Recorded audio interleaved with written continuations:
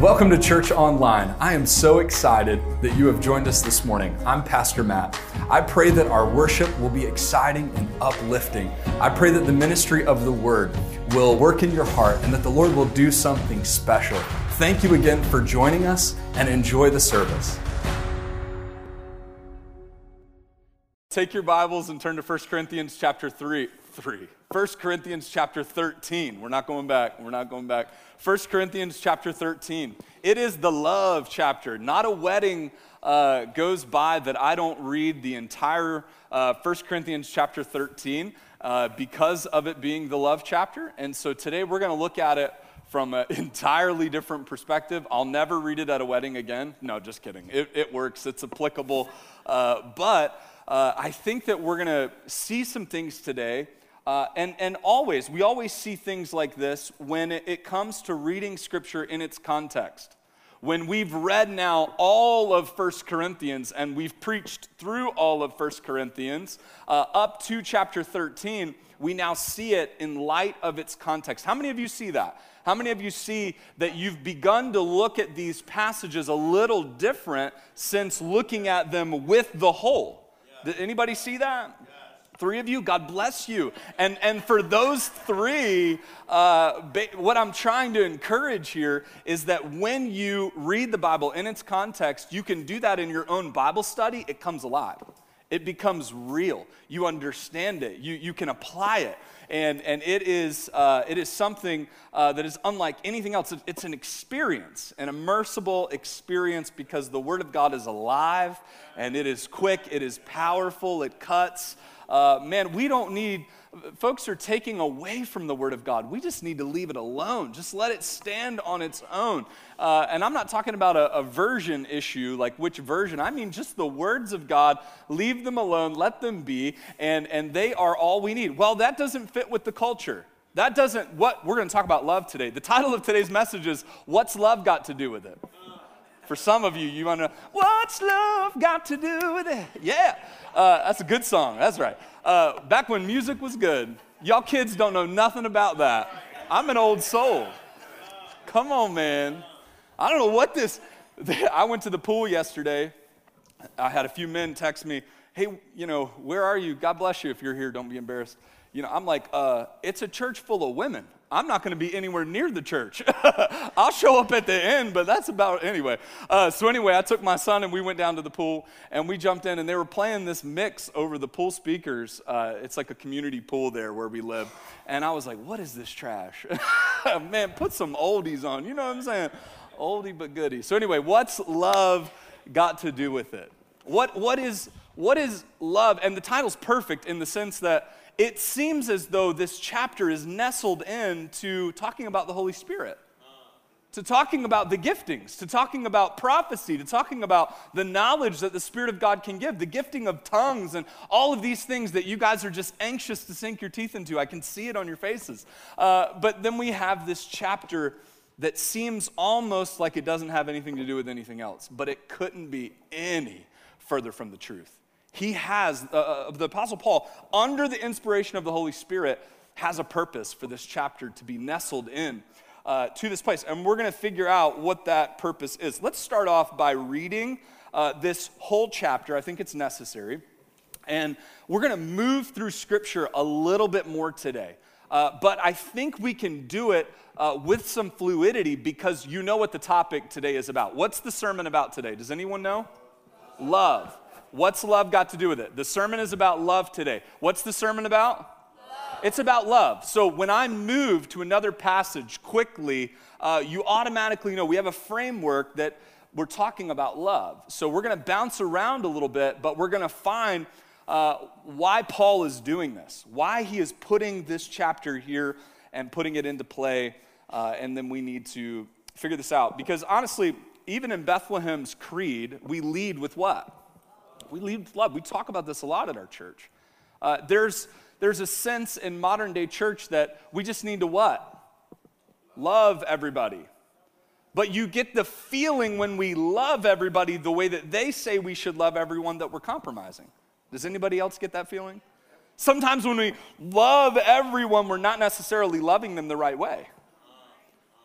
So we really need to understand this. Sometimes in relationships, with parents to children or with parents with each other, well, I'm just trying to love them as best as I can. I'm just trying to get out of the way and just make sure that they know that they're loved. Sometimes we use love as an excuse, don't we? So why would Paul bring this topic up right here? And mind you, chapter 12 through chapter 14 is about the Holy Spirit. This is about the giftings and how the Holy Spirit of God works in the church. So let's just get to it. You ready? 1 Corinthians chapter 13, verse number 1. If I speak human or angelic tongues, but do not have love, I am a noisy gong or a clanging cymbal. And every wife says, well, my husband sounds like that anyway, and he ain't speaking no angelic language. Hey, Mr. Dave, good to see you. How you been? Did you have a good week? Good, amen. If I speak with human or angelic tongues, just for kicks and giggles here, because we're going to get into it next week, but doesn't that send up flags and clues for some of you that come from a Baptist background? Does that not throw up flag? Okay, I'm just checking. Verse number 2, if I have the gift of prophecy and understand all mysteries and all knowledge, and if I have all faith so that I can what? Move mountains, but do not have love, what are the next 3 words? Nothing. That's a pretty big statement, isn't it? I ran out of the house this morning and I grabbed a Christmas mug. Crushing it. See it? Anyway, the nutcracker. Anyway. It says, I am nothing. Look at verse number 3. And if I give away all my possessions, and if I give over my body in order to boast, but do not have love, I gain nothing. In King James, it says, no, I give my body to be burned. Right? And there's a little bit of discrepancy there on the text as far as if that's exactly what it's saying. But Paul is pulling this in here. The point is boasting. If I do all of these things and give my possessions, even my body over, if you go with King James translation, even if I'm martyred, some of us, like, we would think of that as being like the zenith of spirituality, the folks that have died for their faith. But Paul says if you do it without love, it's nothing. Verse 4, love is patient, love is kind. Love does not envy, is not boastful, is not arrogant, is not rude. It's not self-seeking, it's not irritable, and does not keep record of wrongdoings. And at this point, all of the husbands should just get up and leave their marriages because you don't love your wife. No, I'm just kidding. Don't leave your wife. But you're like looking at this going, that's pretty much all I do. Sorry, babe. I know I said I love you, but my love's not quite there. This is difficult if we're honest, isn't it? Y'all are like, no. Okay, if we're honest, I said, this is difficult. Y'all know you got your little book, you call it a calendar that you're carrying around in your purse, but it's really every time he does something contrary to what you think he should be doing. You're keeping a record of it, right? You write it down. I know you do it. Love finds no joy in unrighteousness. Ooh. Love finds no joy, verse 6, in unrighteousness, but rejoices in the what? The truth. It bears all things, believes all things, hopes all things, endures all things. Love never ends. That's key. That's key to the context. Love never what? It never ends. Now watch this. Here's where he pulls in the context of what we've been talking about. But as for prophecies, they will come to a what? End. As for tongues, they will what? Cease. As for knowledge, it will come to an end. For now we know in part, and we prophesy in part, or partial, or a part of it. But when the perfect comes, the partial will come to a what? To an end. Or when that which is in part shall be done away.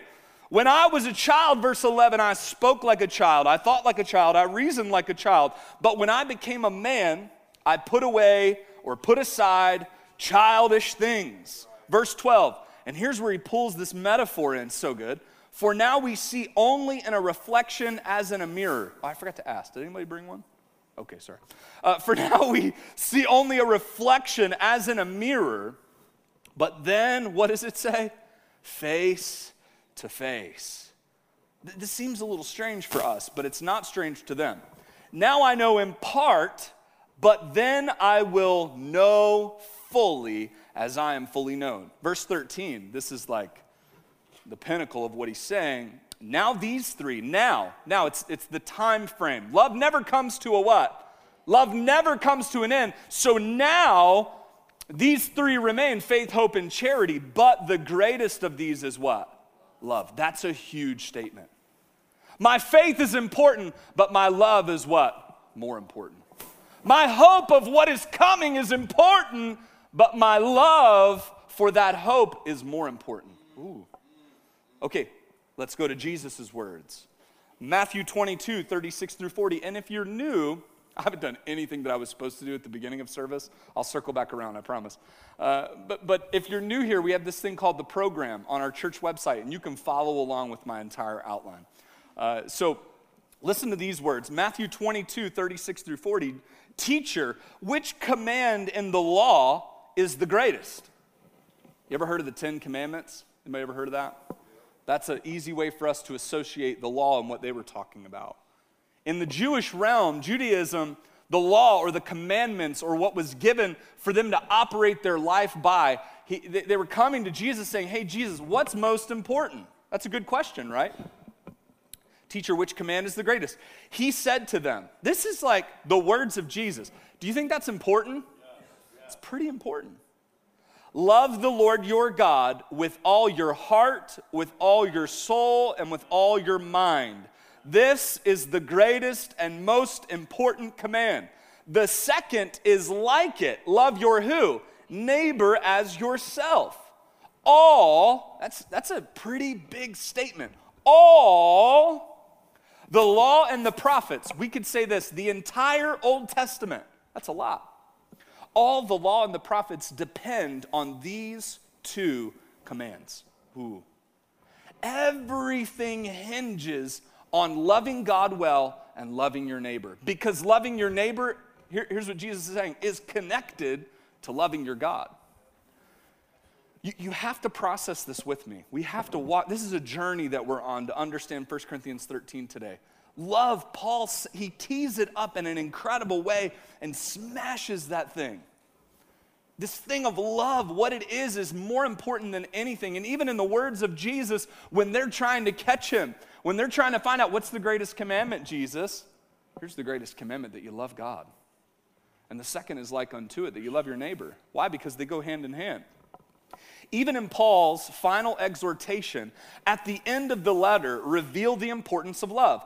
1 Corinthians 16:14, we're going to get to this verse in our study. Paul says this, do everything in love.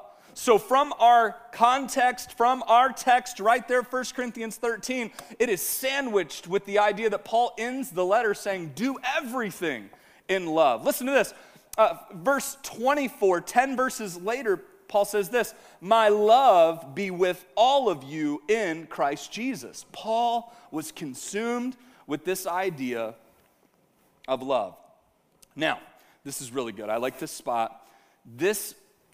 How many of you think like the list of things that Paul spells out, what love is and what love is not, was interesting? Anybody see that? It's just like he's saying a lot of what we feel like are random things. Here's an excerpt from the commentary that I thought was great. We can see the why behind the different things that Paul said love is not based on the previous content of the letter. Listen to this. The things Paul says love is not, chapter 13, verses 4 through 7, if you're looking in your Bibles, are exactly the things the Corinthians are doing. When we look back over the letter, remember all of the sexual immorality and the hierarchical, I'm of Apollos, you're of Peter, you're of Paul, and them talking about their rhetoric. They were really good at bringing the word, but Paul said, you lack the power.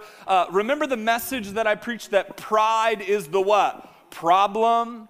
When we look back over all the things that Paul has addressed, what he does here is he carefully sandwiches all of the issues that he addressed in the letter in this chapter compared to love.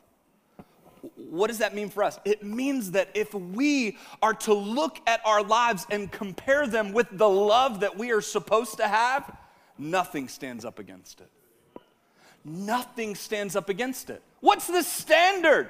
How do I know if I'm doing what's right, Lord? How do I know if I'm living my life in the right way? How does it compare to love? How does it compare to love? How does it compare with loving your Lord and loving your neighbor as yourself? Well, here's what Paul says. He says, love does not envy, yet envy and strife are present. Chapter 3, verse 3. Remember, he says, love does not envy. But chapter 3, verse 3 says that they were envious people. Love is not arrogant or puffed up, yet the Corinthians are boasting in men. Chapter 4, verse 6. Puffed up in spite of egregious sin. Chapter 4, verse 18. Chapter 5, verse 1. And reveling, and reveling rather, in their knowledge. Chapter 8, verse 1. Love does not act shamefully or rejoice in unrighteousness. Yet the Corinthians have tolerated an incestuous man in chapter 5, verses 1 through 13. Taken one another to court in chapter 6, verses 1 through 11. Did we see that? And failed to honor the sanctity of the human body, chapter 6, verses 12 through 20. Love does not speak the things of oneself, which forms a key part of Paul's argument in chapters 8 through 10 regarding food sacrificed to idols. Remember, preferring one person over another?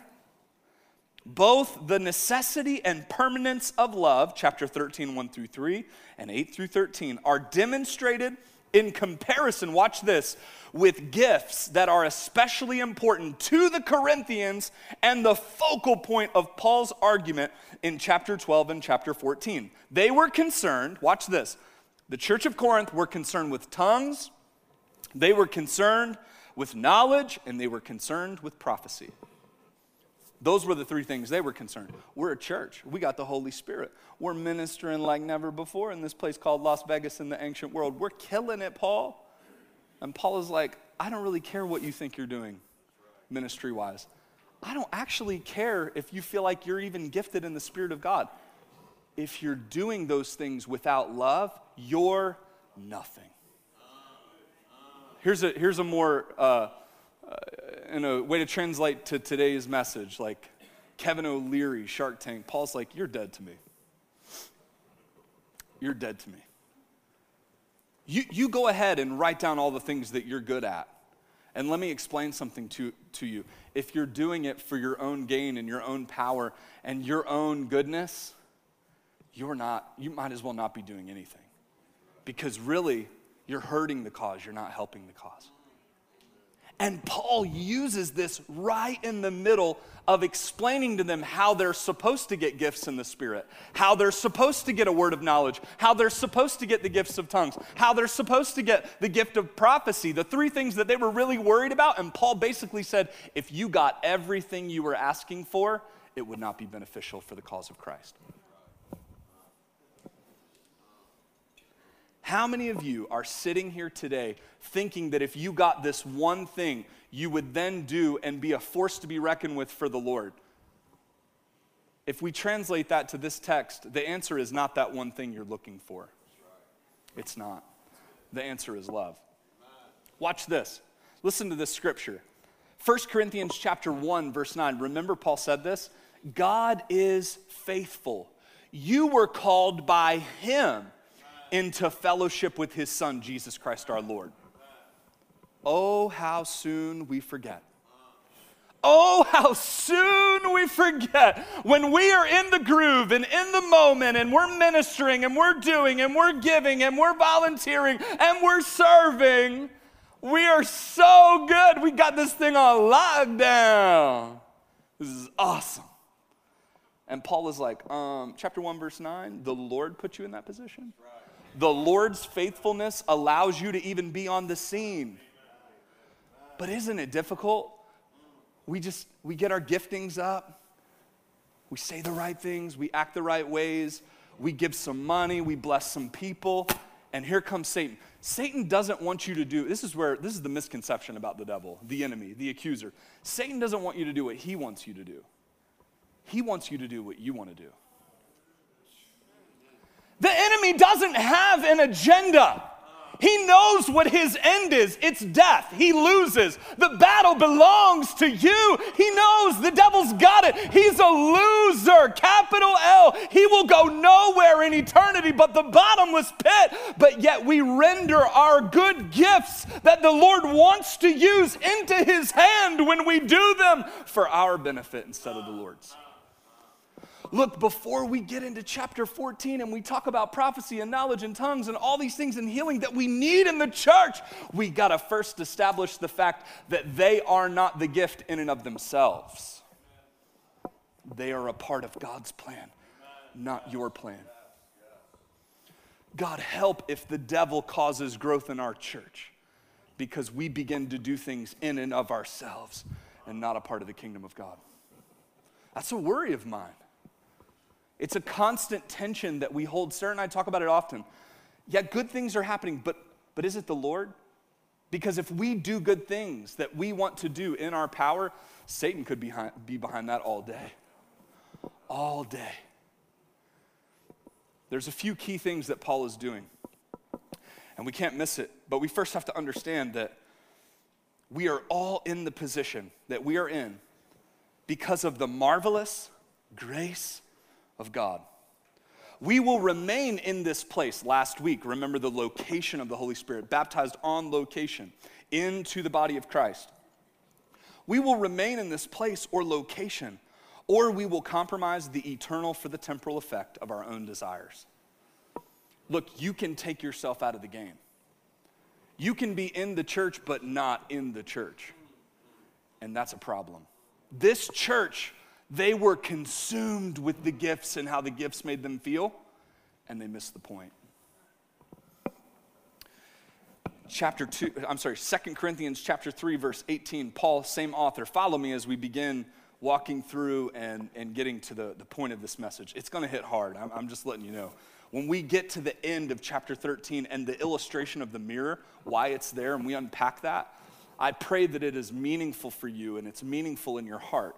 I pray that the Lord will lead us to this place together and that we will all surrender our will to the Lord's. But in order to do that, you got to follow me here, all right? You ready? 2 Corinthians chapter 3, verse 18, Paul is going to say this. We all with unveiled faces, this is the same kind of language at the end of the chapter. We all with unveiled faces are looking as in a mirror at the glory of the Lord, and are being transformed into the same image from glory to glory. This is from the Lord, who is the capital S Spirit. Paul is using the same illustration in chapter 3 of the next book, that we are all looking as in a mirror. Does that sound familiar? Chapter 13 in our text today, verses 12 and 13, listen to this. For now we see only a reflection, as in a mirror, but then face to face. So now and then. Do you see that language, the time? Now we are looking into a what? A mirror. What are we looking into? A mirror. What are we looking into? Here's a way for us to, I don't have a mirror up here, but a way for us to do this now. Everybody do something crazy. Ready? Here we go. Took a selfie in church. I'm looking at, look at this ugly guy. Here, let's get it on the lock screen. Yeah, that's much better. Okay, anyway. Look, this is like a mirror. You guys see my mirror? I'm looking at myself. This is so applicable for 2021. We got a bunch of people just looking in mirrors. Look where I'm at, y'all. Look right there, that's me in this picture. Woo! Yeah. Anybody know anybody like that? Anyway. I'm dying up here. Look, we are living a selfie. And in my mind, we talk about this often because Sarah and I are not big social media people. What we do is because we have to do it in our position and in our context. Other people are like, you should do that. And we're like, okay, we'll obey. But we hate social media. In my mind, I'm like, if you actually were enjoying that place in that moment, you would be in that moment and in that place. But really, we're not there for that moment, we're there for this moment. There's a difference in showing something as a reflection and experiencing something for what it is. Now you get where we're going with this, don't you? But it's way better than I even thought. You ready? Why is the greatest of these love? What is the purpose for the mirror analogy? What is the purpose? Here it is. Metaphors of mirrors were widespread in the ancient world. Consider the superstition that could go with that. You watch a creepy movie with Nikki, because is she here? Anyway, Nikki's all about creepy movies. She like keeps me up on horror movies ever since she was, literally ever since she was a little kid, she loves them, right? But we always talk about scary movies, and do you think you could handle this, Pastor Matt? I'm like, no, I don't think I could handle it. But there's always like, how many know that there's like mirrors and stuff in creepy houses? All the time. The reflections, those things that are right there that are coming back at you. But this is an ancient thing. This has been around a long time, this practice of mirrors and them being involved in certain things. I'm not preaching against horror movies. Nikki can watch as many horror movies as she wants. It doesn't matter. The point is metaphors of mirrors were widespread in the ancient world. Watch this. I found this so interesting. Corinth in particular was a place where bronze mirrors were made. And the illustration would have carried significant weight. Bronze mirrors, they came from Corinth. Everything's now made in China, but it would have been bronze mirror made in Corinth, right? That's how, if you would have flipped it over and looked at the sticker. Anyway, it would have been made in Corinth, bronze mirror. Looking into a mirror, watch this, is a substitute for incomplete knowledge. The understanding of looking into a mirror is a substitute for incomplete knowledge. One would converse with themselves in a mirror, at which point they were merely thinking and pondering about what they already knew. If someone had a face-to-face conversation with someone, then they would be fully aware and or fully known. There is no substitute for a face-to-face conversation. When I get up in the morning and I go to the bathroom and I stand in front of the mirror, I'm only contemplating what I have. I'm only using what is on sight. But when I meet someone and I have a conversation, which, just pause whatever I'm saying right now, that's what we need to be doing more of. God help if we would do more one-on-one conversation at a restaurant or open up our doors or our houses, we would be able to get along with people that we disagree. Why? Because we need each other. I need expression. I need you to feel and understand what I'm saying, but that doesn't happen behind a doggone screen. When you hide behind 100 and however many characters Twitter is, I'm sorry you wouldn't tweet that at their face. A face-to-face conversation is the way the world is built, but yet we have reverted to living in mirrors. We live in mirrors. We live in selfies. We live in our own iPhone world. And this translated back then 2,000 years ago. The mirror metaphor was, I'm going to look at myself in a mirror and I'm going to work this thing out. You only have what you have in that moment. You only have what's in that brain to talk through. And yes, there's value in that, but there's infinitely more value to you having a face-to-face with someone else that can speak into you. But wait. There's what? There's more. Numbers chapter 12, verses 6 through 8. I submit to you this morning that Paul is pulling from an Old Testament reference right here in this passage. How many of you have recognized that he does that a lot? Paul was very familiar with the Greek version of the Old Testament.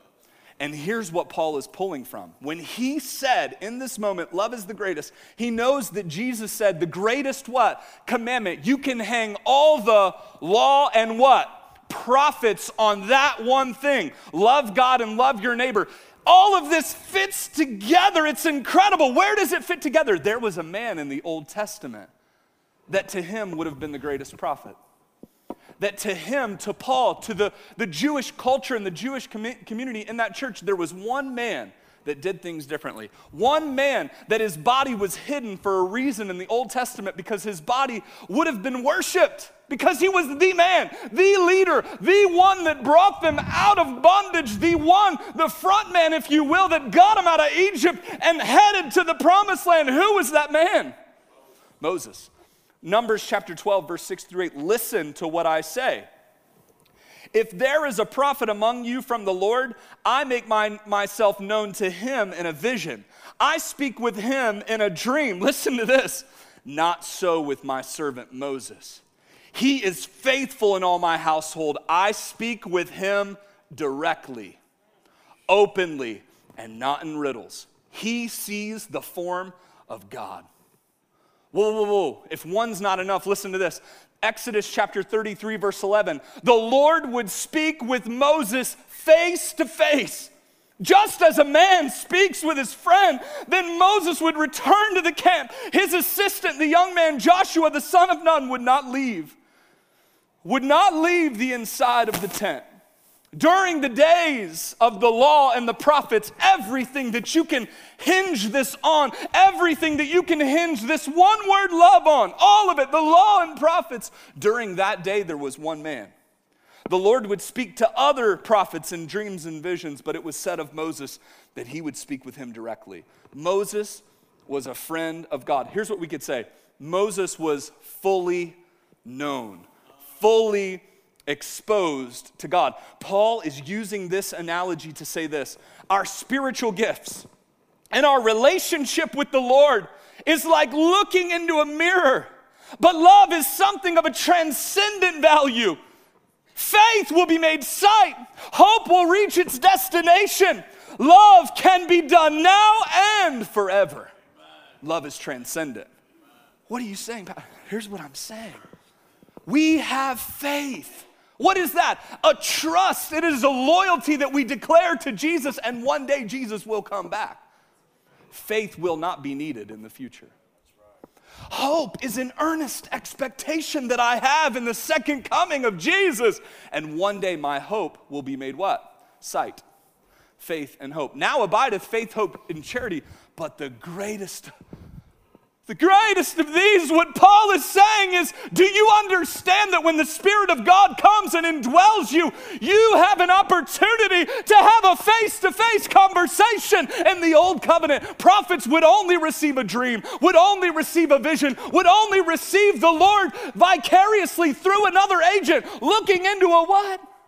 A mirror. But there was one, and his name was Moses, and the Lord dealt with him directly. Paul is saying, when you love God, when you are more concerned with how you love than what you do, you're looking at God face to face and not in a reflection. That's what this means. Every Jew in that crowd would have gone, Moses. Moses was the only one who the Lord dealt with him differently. There was something about him. He was called a friend of God. And Paul is looking at this church going, that's the design of the church, that we all can be called a friend of God. We're not looking for our gifting to show God has given you everything when he gave you himself. Now watch. Yes, you have faith and yes, you have hope. But when you love God now, it is the only thing that you can do what? In eternity. I feel like we're doing the wrong things that contribute to our eternity.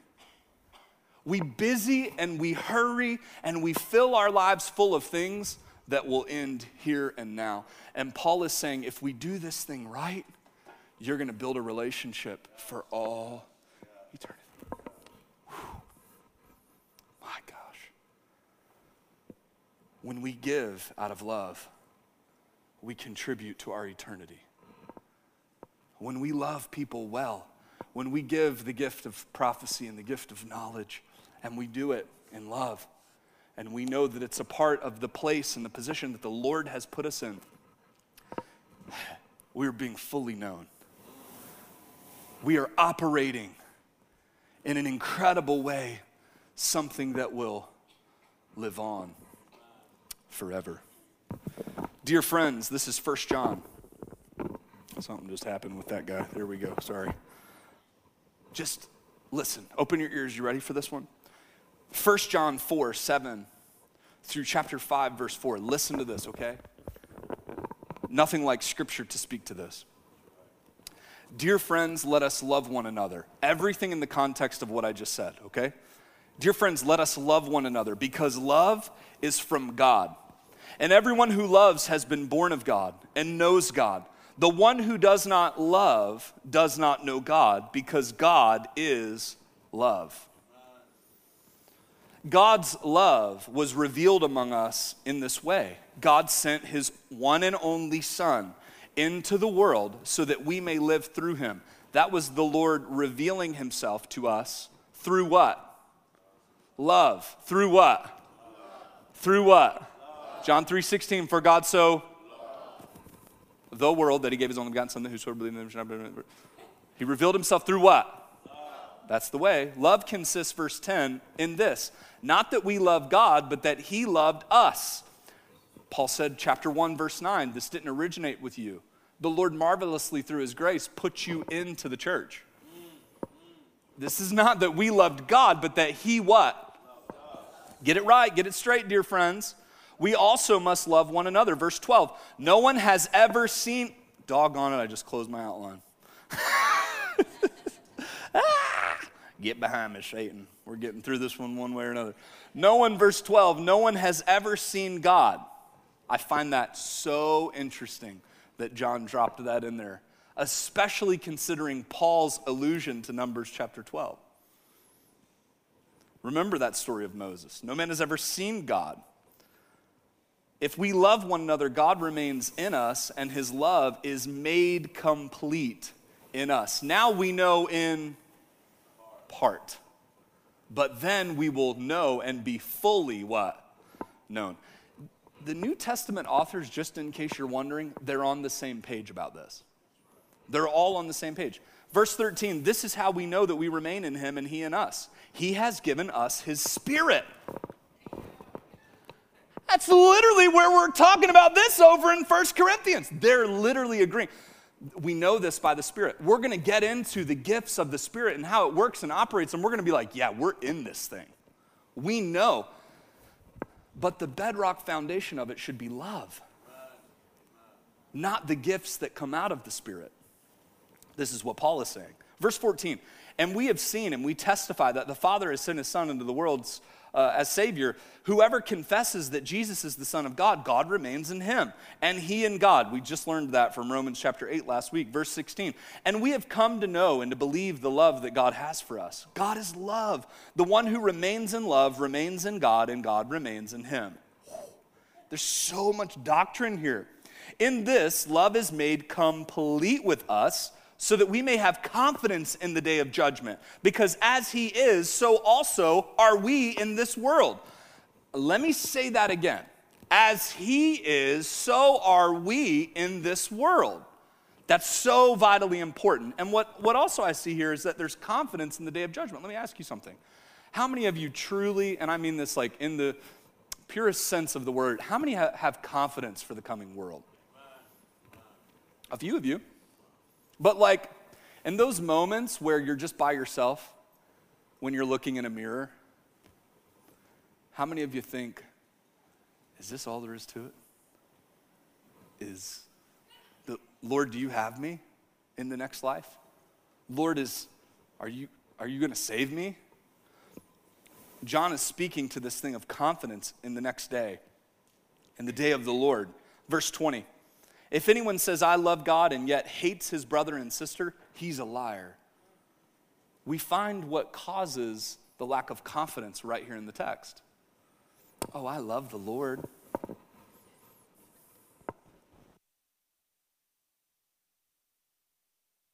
Maybe I fixed it. Oh, I love the Lord. Me and him, we've got this. But then you're trashing everybody else. You don't get along with anybody in your family, your way or the highway. If you love the Lord but you hate your brother and sister, those are the people in the church. You're a liar. That's tough. That's tough wording. But some of us, look, we're not too far. Now we know in part. Let's figure this thing out. Let's figure it out what it's like to look at the Lord face to face and discover love in our lives, like a genuine love where we really do love our brother and sister and we're not duplicit. Look, why do I believe there's hope for Christians that struggle with this? Because Paul wrote the letter to the church. You're not alone. We all struggle with it. We all have moments where we're like, oh, I do not like that person. Oh my goodness gracious. Try being the pastor where you actually have to like everyone. My gosh. Look, you get to go your separate ways. I get the phone calls and the text messages, okay? Like, woo! It could be a lot worse, promise you. But we actually have to bring our hearts and our minds in alignment with the Lord. And we have to say, no, Lord, no matter what, we love them. We love them. We love them. I'd love them so much better if they went to another church. Oh, so much better. But I'm just going to keep trying. Oh. My goodness, I got to finish. Yeah, you do. Lunch is on the stove. If anyone says, I love God and yet hates his brother, he's a liar, she's a liar. For that person who does not love his brother or sister, whom he has seen, I forgot how good this was, cannot love God whom he has not seen. God is saying this, if you can't figure it out on the mirror level, you could never handle it on the face-to-face level. You think it's so hard to love people that are different than you. What about a God, an all-knowing God who peers into your soul and actually knows what you're thinking and feeling? Oh, you ain't ready for the big leagues. If your relationship with the Lord is struggling like this, you're not ready for this. But what I find so interesting is all the Christians who say, I'm so good here, I just can't get down with this. According to Scripture, you're a what? Man, whew. That's rough. It's rough. Y'all think you're ready for the face-to-face stuff? I don't think so. Everyone, chapter 5, verse 1, everyone who believes that Jesus is the Christ has been born of God, and everyone who loves the Father also loves the one born of him. The authors continue to drive home the Trinity. There's a reason. There's a reason. Everyone, I'm going to give you this doctrine. I'm going to load you up, and then I'm going to send you out, okay? I need you to, real quick, put your thinking caps on. Because what I'm about to say is it's some wild stuff, but I need you to grasp it. I need you to grab hold of it. Maybe some of you, what I'm going to say, you're going to understand this much of it today, and you need another 20 years in your Christian walk to ponder on what I'm about to say. It's okay. That's okay. But get some of it. Here's what I'm about to say. Everyone who believes that Jesus is the Christ has been born of God. Everyone who loves the Father also loves one born of him. And he's already said this is by his Spirit. This is how we know we love God's children, when we love God and obey his commands. For this is what the love of God is, to keep his commands. And the commands are not a burden, because everyone who has been born of God conquers the world. That's what we sang about this morning. This is the victory that has conquered the world, our faith. Tim Keller says this: if God is unipersonal, then before creation, in other words, if God was one person, he existed before creation as a powerful force that ultimately viewed control as his purpose. We have to understand in context, why do the authors keep pushing Father, Son, and Holy Spirit how many see it in chapter 13? We've seen it hard in chapter 12. We see it here in 1 John. Why?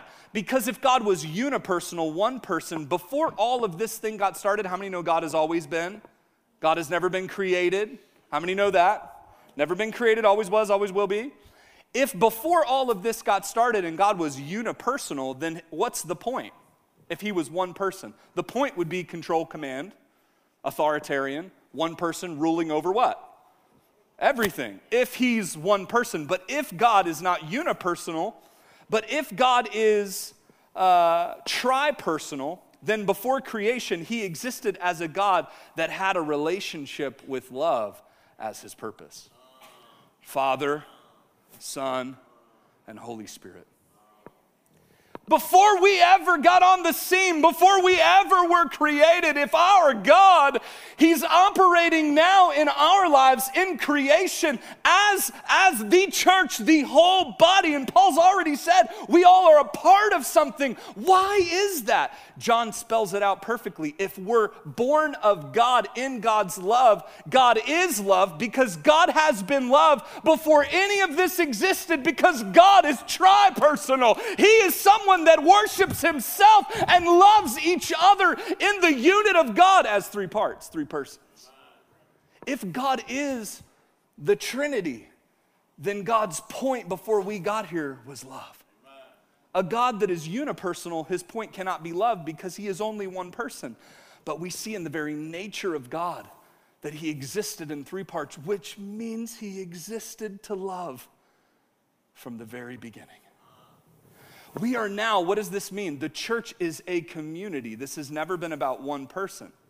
Even in the mystery of God being one, but yet what? Three. That's the mystery. The mystery, the revelation becomes sight when we come face to face that this is about community. This is about the Lord bringing in sons and daughters into a family. Jesus was the Son. Now we are brothers and sisters with the Son. And we will then be in the community of what? Love. Love is the only thing that we can do now that we'll be able to do billions of years from now. It is not your faith, it is not your hope. Those were the initiator. But now that we're in, we can experience relationship like never before. 1 Corinthians 12:27 says, now you are the body of Christ and individual members of it, and God has appointed these in the church. When we grow spiritually, we are engaging in everyday life with an eternal purpose. If I may, when we engage in spiritual gifts for the right reasons, we are looking at our God face to face. Love is face-to-face interaction with the Holy Spirit. Love does whatever the Holy Spirit tells us to do in those face-to-face encounters. Thank you for watching and joining us for our church online. I pray this experience was just what you needed today. If you made a decision for the Lord to follow Christ, or if the Lord did something in your heart that was special today, we would love to hear about it. Post it in the comments, send us a message, and we'll reach out to you. Have a wonderful week, and God bless.